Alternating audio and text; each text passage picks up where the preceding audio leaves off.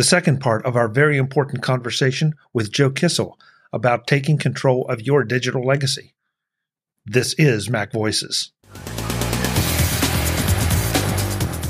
This edition of MacVoices is supported by you, our viewers and listeners, through our Patreon and PayPal sponsorship options. To learn more, visit macvoices.com/support.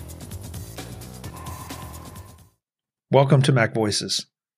This is the talk of the Apple community, and I'm Chuck Joyner.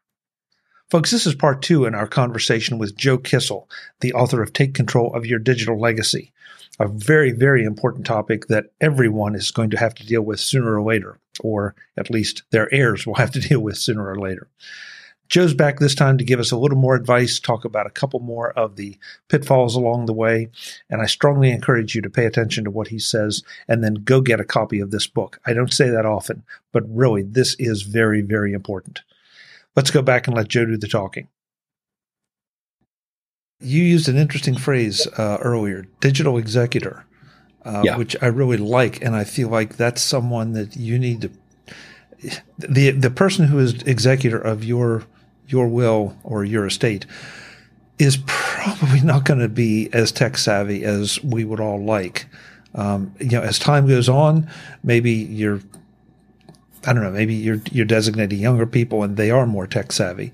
But I would think that that's something that probably needs to be included somewhere in your last wishes, specifically, so that the executor knows who maybe they can go to and trust would have some idea of even where to start.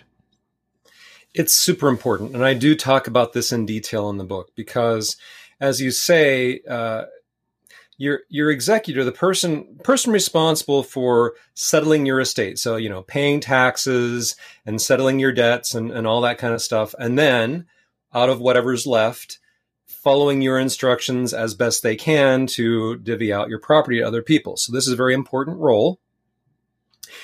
And in an ideal world, that person, your regular executor of your estate, would also handle your digital stuff. It's like, well, I got so-and-so's computer, tablet, smartphone, whatever here. I have the physical objects. So now I'm going to go through those and get the data that I need and put that data in the right place. But it is, as you say, often the case that the executor, they might be very smart, knowledgeable, care about you, understand your wishes, have even legal knowledge. But if they don't know how to deal with weird file formats and how to transfer large amounts of data to different places and how to deal with, password issues and just all the stuff that you're going to encounter in unwinding this stuff, then I recommend picking a second person who is also as trustworthy, right? But who has that technical expertise.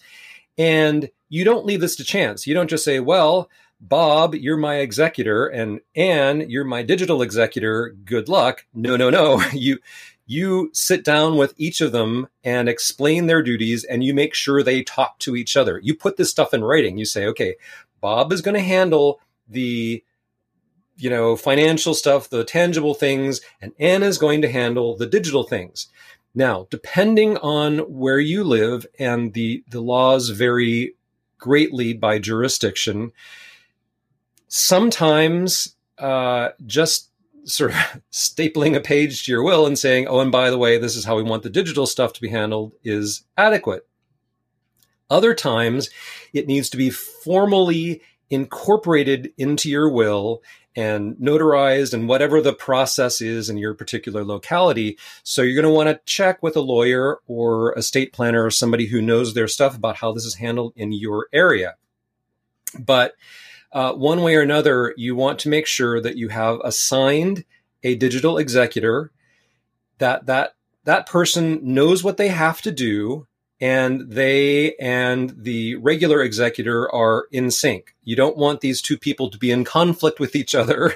They have to work together, because if your digital executor is charged with distributing certain files, but those files only exist on media that only your regular executor has physical access to, that's going to be a problem. You don't want to have that problem.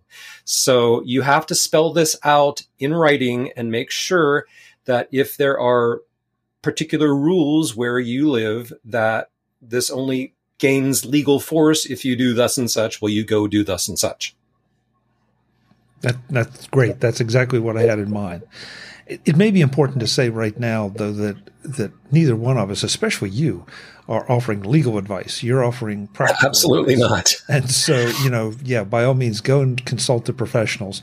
But Joe's book will give you a great set of guidelines to go and ask the right questions to make sure you're getting to the right people and answering those right questions. So. Yeah, and I know a bit about. Again, as a non-professional in the legal field, I know a bit about how wills work in California because I used to live there. I know a bit about how they work in Saskatchewan because I live here now. But, I'll give a presentation to a user group and somebody in whatever, Arizona or Maine will say, oh, no, you can't do that here because we do things like this way. Okay. Oh, well, okay. I don't know. Like, even if I gave you advice that is appropriate for where I happen to live, that might be totally wrong for where you live. So absolutely check with a professional. Joe, I have one more question, but it may take us a little while to get through, or it may not. But before I do that, I want to ask you, what else is important in the book that you feel like we should highlight to make sure people understand what they're getting and why they should go get the book? So much.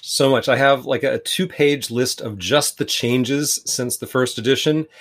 And a few of them we've covered. I'll just mention some of the things that I noticed as I was going through the entire manuscript and revising again that had shifted a lot in those 6 years. One is we are using our mobile devices a lot more. We have more of them and we use them more. People will use an iPad or something similar in place of a Mac or PC. So mobile devices are becoming more important.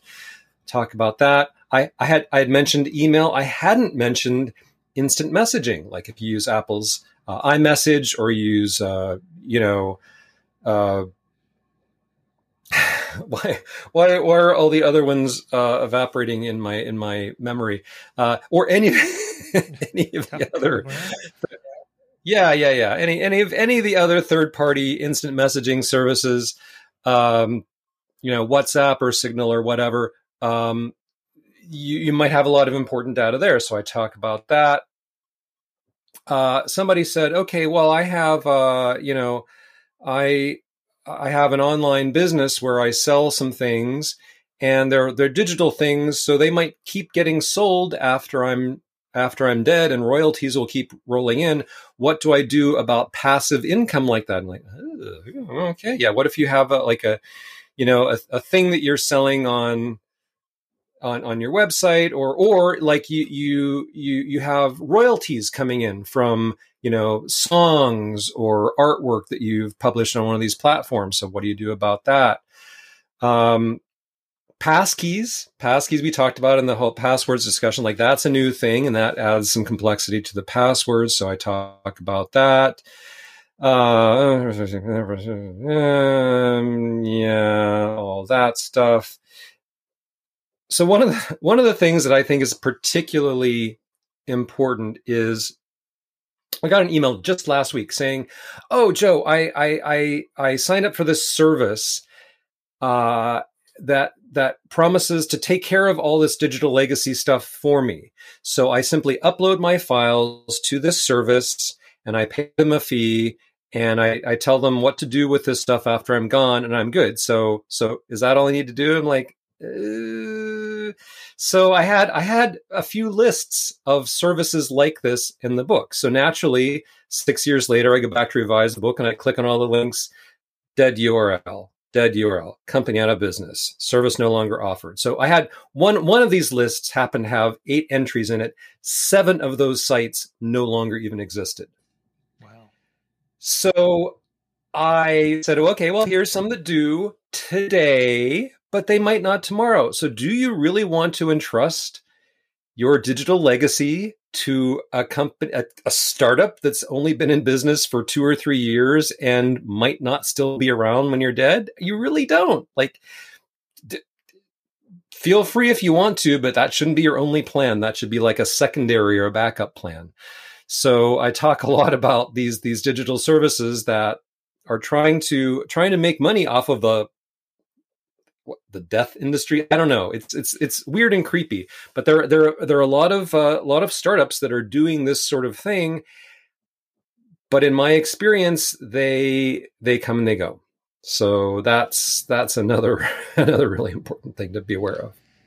Yeah, and I would think there'd be a certain amount of concern if you're a thinking person about you're handing the keys to at least some things, some important aspects of your life over to an organization whose employees come and go, whose management comes and goes. Whether the organization even is still there is one question, but just I would want to vet something like that very, very carefully. Well, yeah. So there are big concerns about privacy and security. So what I say is let's take something like your passwords. Now, your passwords are extremely valuable. We've talked about that a number of times, and you want to keep them private and secure. You don't want anybody else to get access to your passwords. So that's true. However, it's a double-edged sword, because if you die, or even if you just like become temporarily incapacitated or something, your spouse, children, loved ones might need to get access to your accounts legitimately to get valuable information out of it. So if your passwords are so strongly locked down that not even a loved one could get at them in the case of an emergency, that's bad. So there are various mechanisms that one can use to say, yes, well, my passwords are safe for now, but I also have a secure or semi-secure way to pass access on to those in the future. Okay, so there are ways to do that, but as you say, if you're giving some third-party company access to all of your passwords and all of your data and all of your accounts, that might be, I mean, it might not matter after you've gone, but it matters a lot while you're still alive.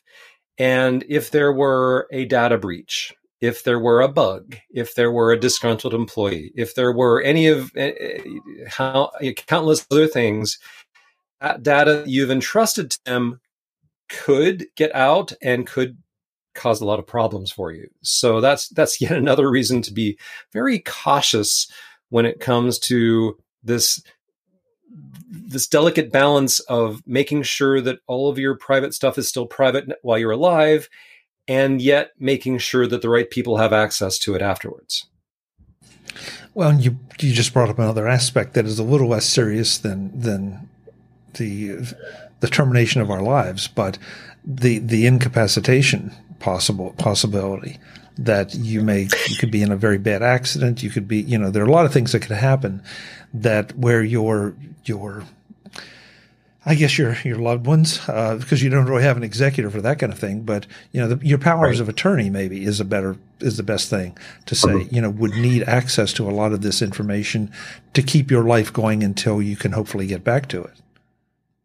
Absolutely, and I explicitly make this point in the book that yes, we are talking about posterity. Like, yes, we are talking about how can I make my data available 50, 100 years from now. But as it turns out, the stuff that you do for the long-term planning can also be valuable in a few other situations. So let's say you're young, you're healthy, you probably won't die for another 50 years or whatever it is. That's great, but you get hit by a bus tomorrow. Okay, so it's sudden, it's unexpected, and at that point, your loved ones aren't worried about, well, we want to make sure the great-grandchildren have pictures of this person. Well, that's nice, but what they're worried about tomorrow is, hey, we need to get access to his insurance account and his money, and it's like, we need to get access to all the things that were, locked up in this person's head. So there's the long in the future posterity. There's the immediate aftermath of your unexpected death.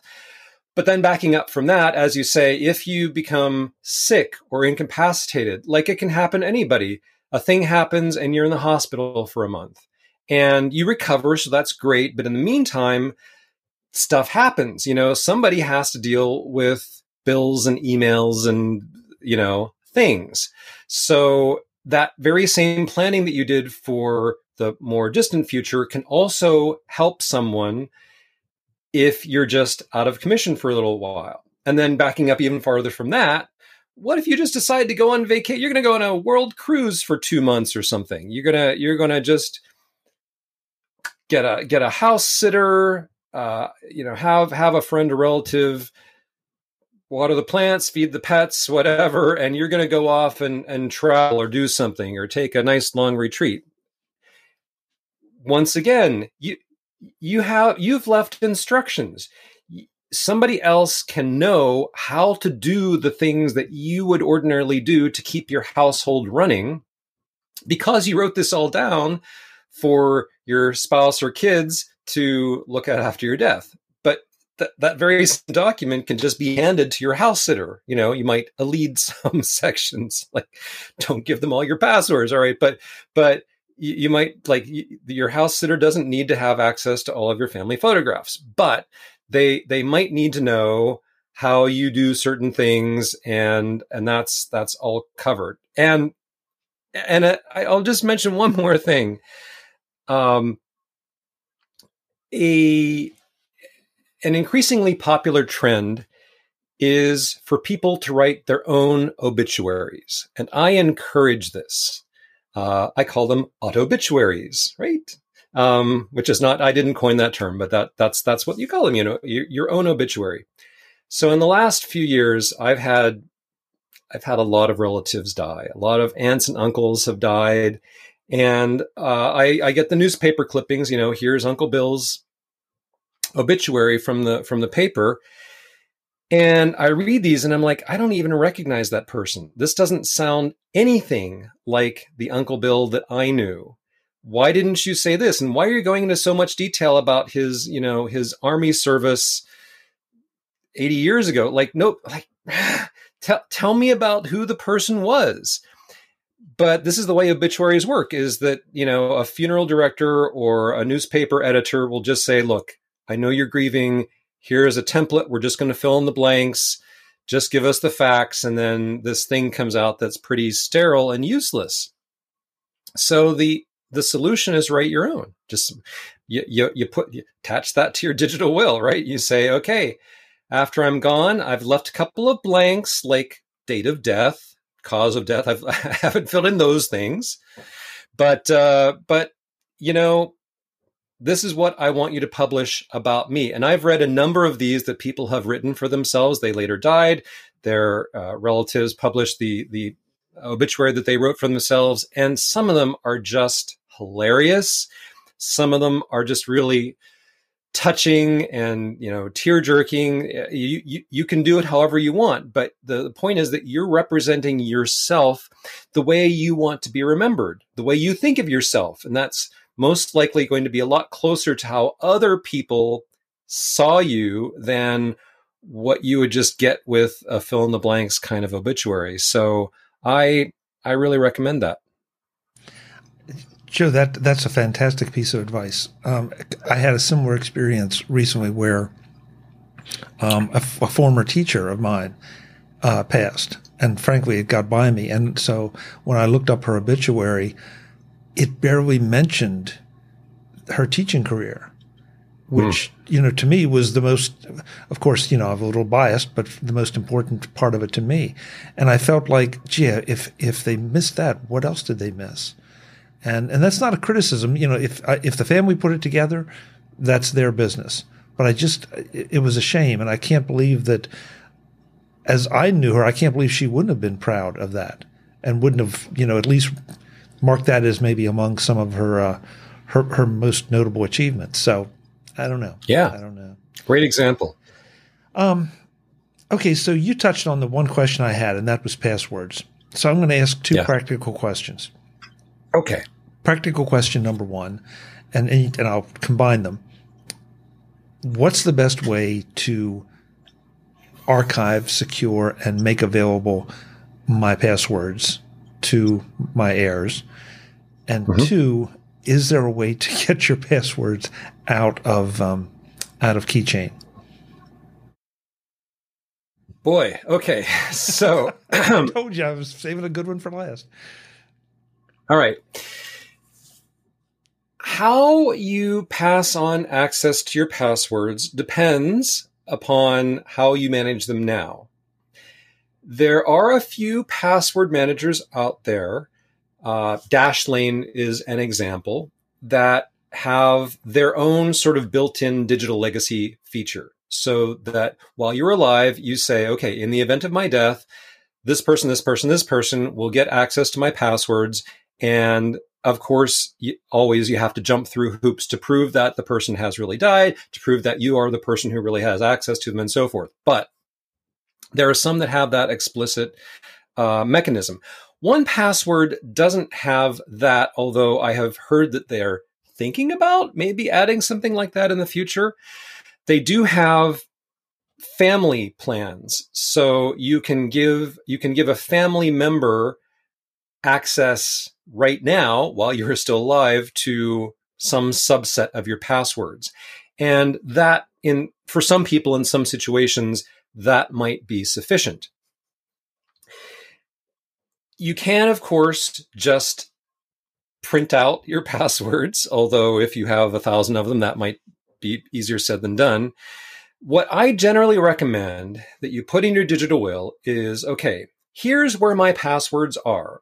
They're in 1Password, they're in RoboForm, they're in LastPass, they're in iCloud Keychain, whatever. Here's where they are. Here's where you find that thing, and here's the master password that will unlock them. So you're passing the buck a little bit. So if I were to say, okay, my passwords are all in 1Password, and to get that, you would go to this place.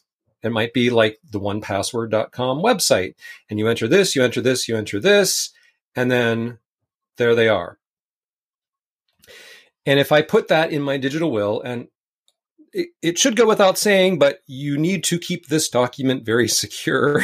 You don't want somebody else getting this before you die. It might go in a safe deposit box or something.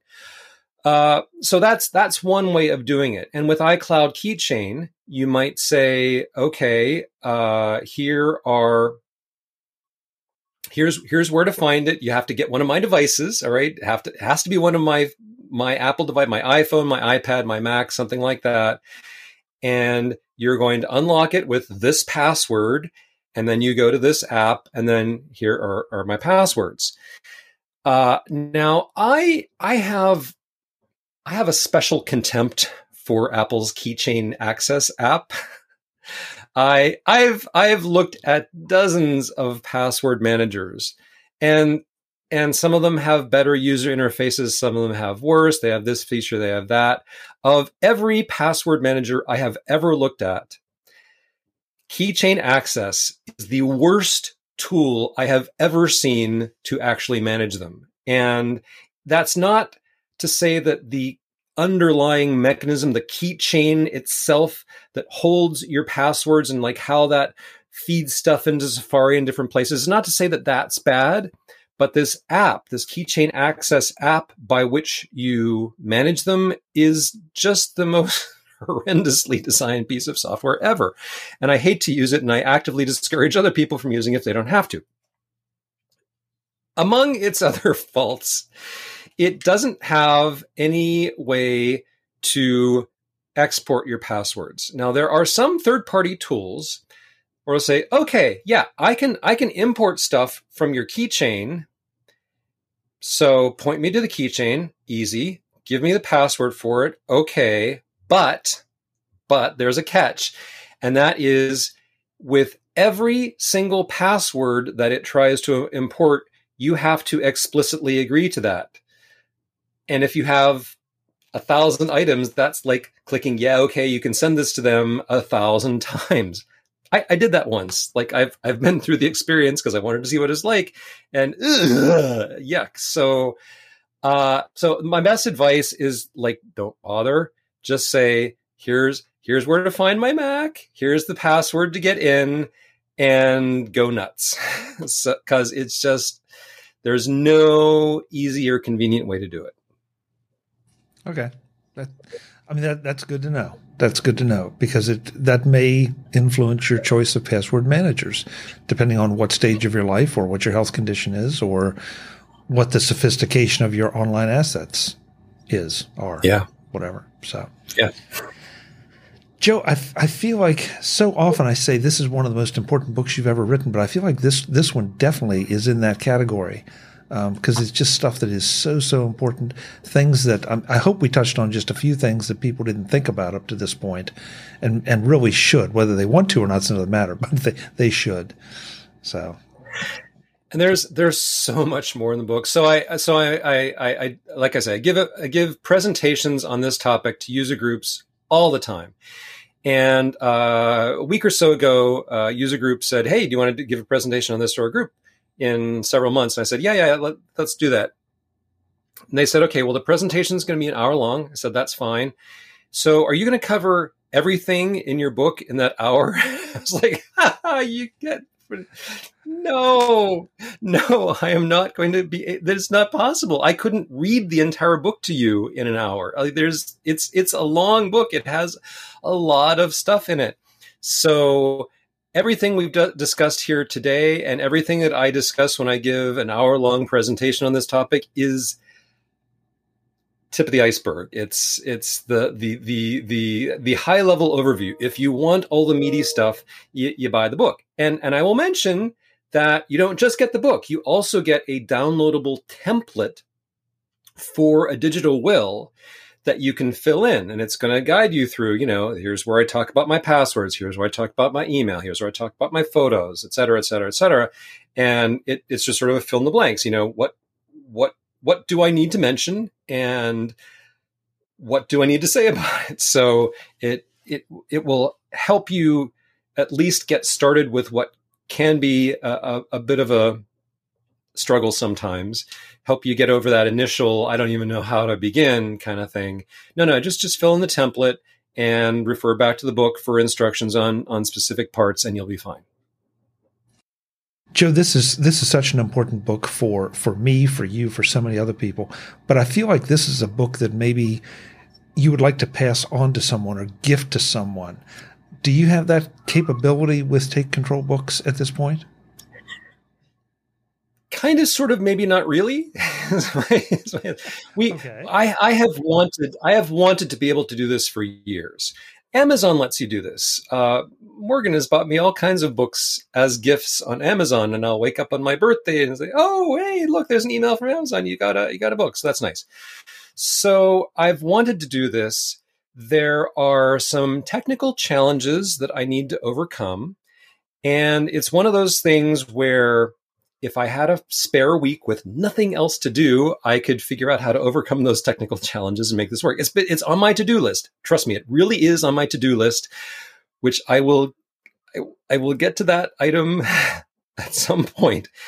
But so I wish we had it. We don't yet. And when people ask about this, I tell them that all I can offer at the moment is a sort of low-tech approach. Is you buy a copy of the book and you email it to somebody. I mean, it's not ideal, but there's this little problem in that we don't let you buy more than one copy of a book, because people accidentally buy books that they already bought before, and then they say, "Wait a minute, I already own this and I want a refund." So we go out of our way to make it hard for you to buy a second copy of a book you already own.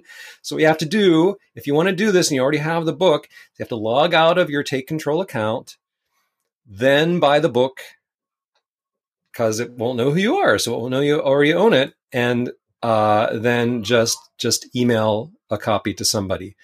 It's not ideal, and I do plan to fix this problem eventually, but for now, that's the best we can offer in terms of gifting.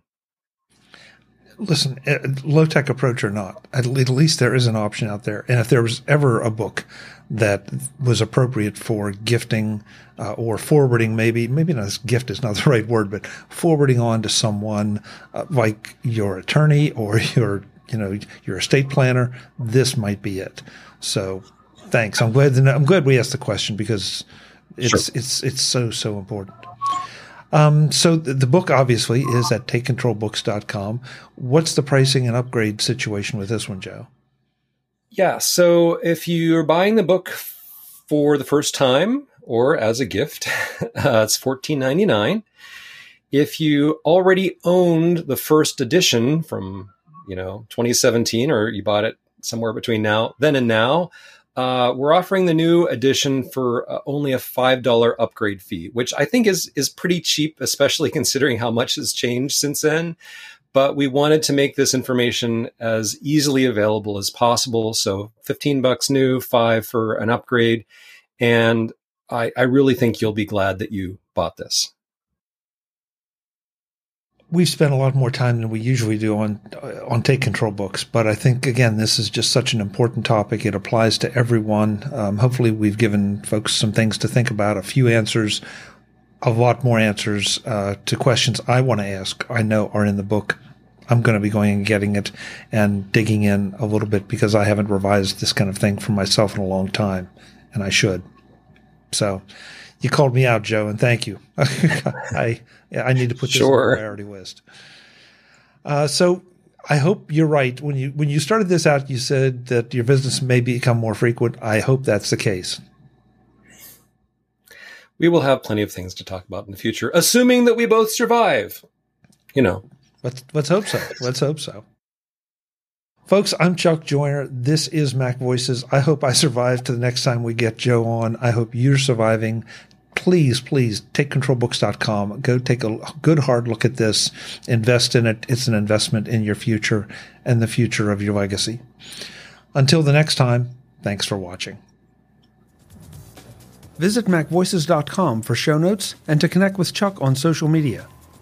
Get involved in our Facebook group or like our Facebook page, and get more out of your Apple tech with MacVoices Magazine, free on Flipboard and on the web. And if you find value in it all, consider supporting us through either our Patreon campaign at patreon.com/MacVoices or by making a one-time donation via the PayPal link on our front page and in the show notes of each episode. You will join these fine people who help bring you MacVoices.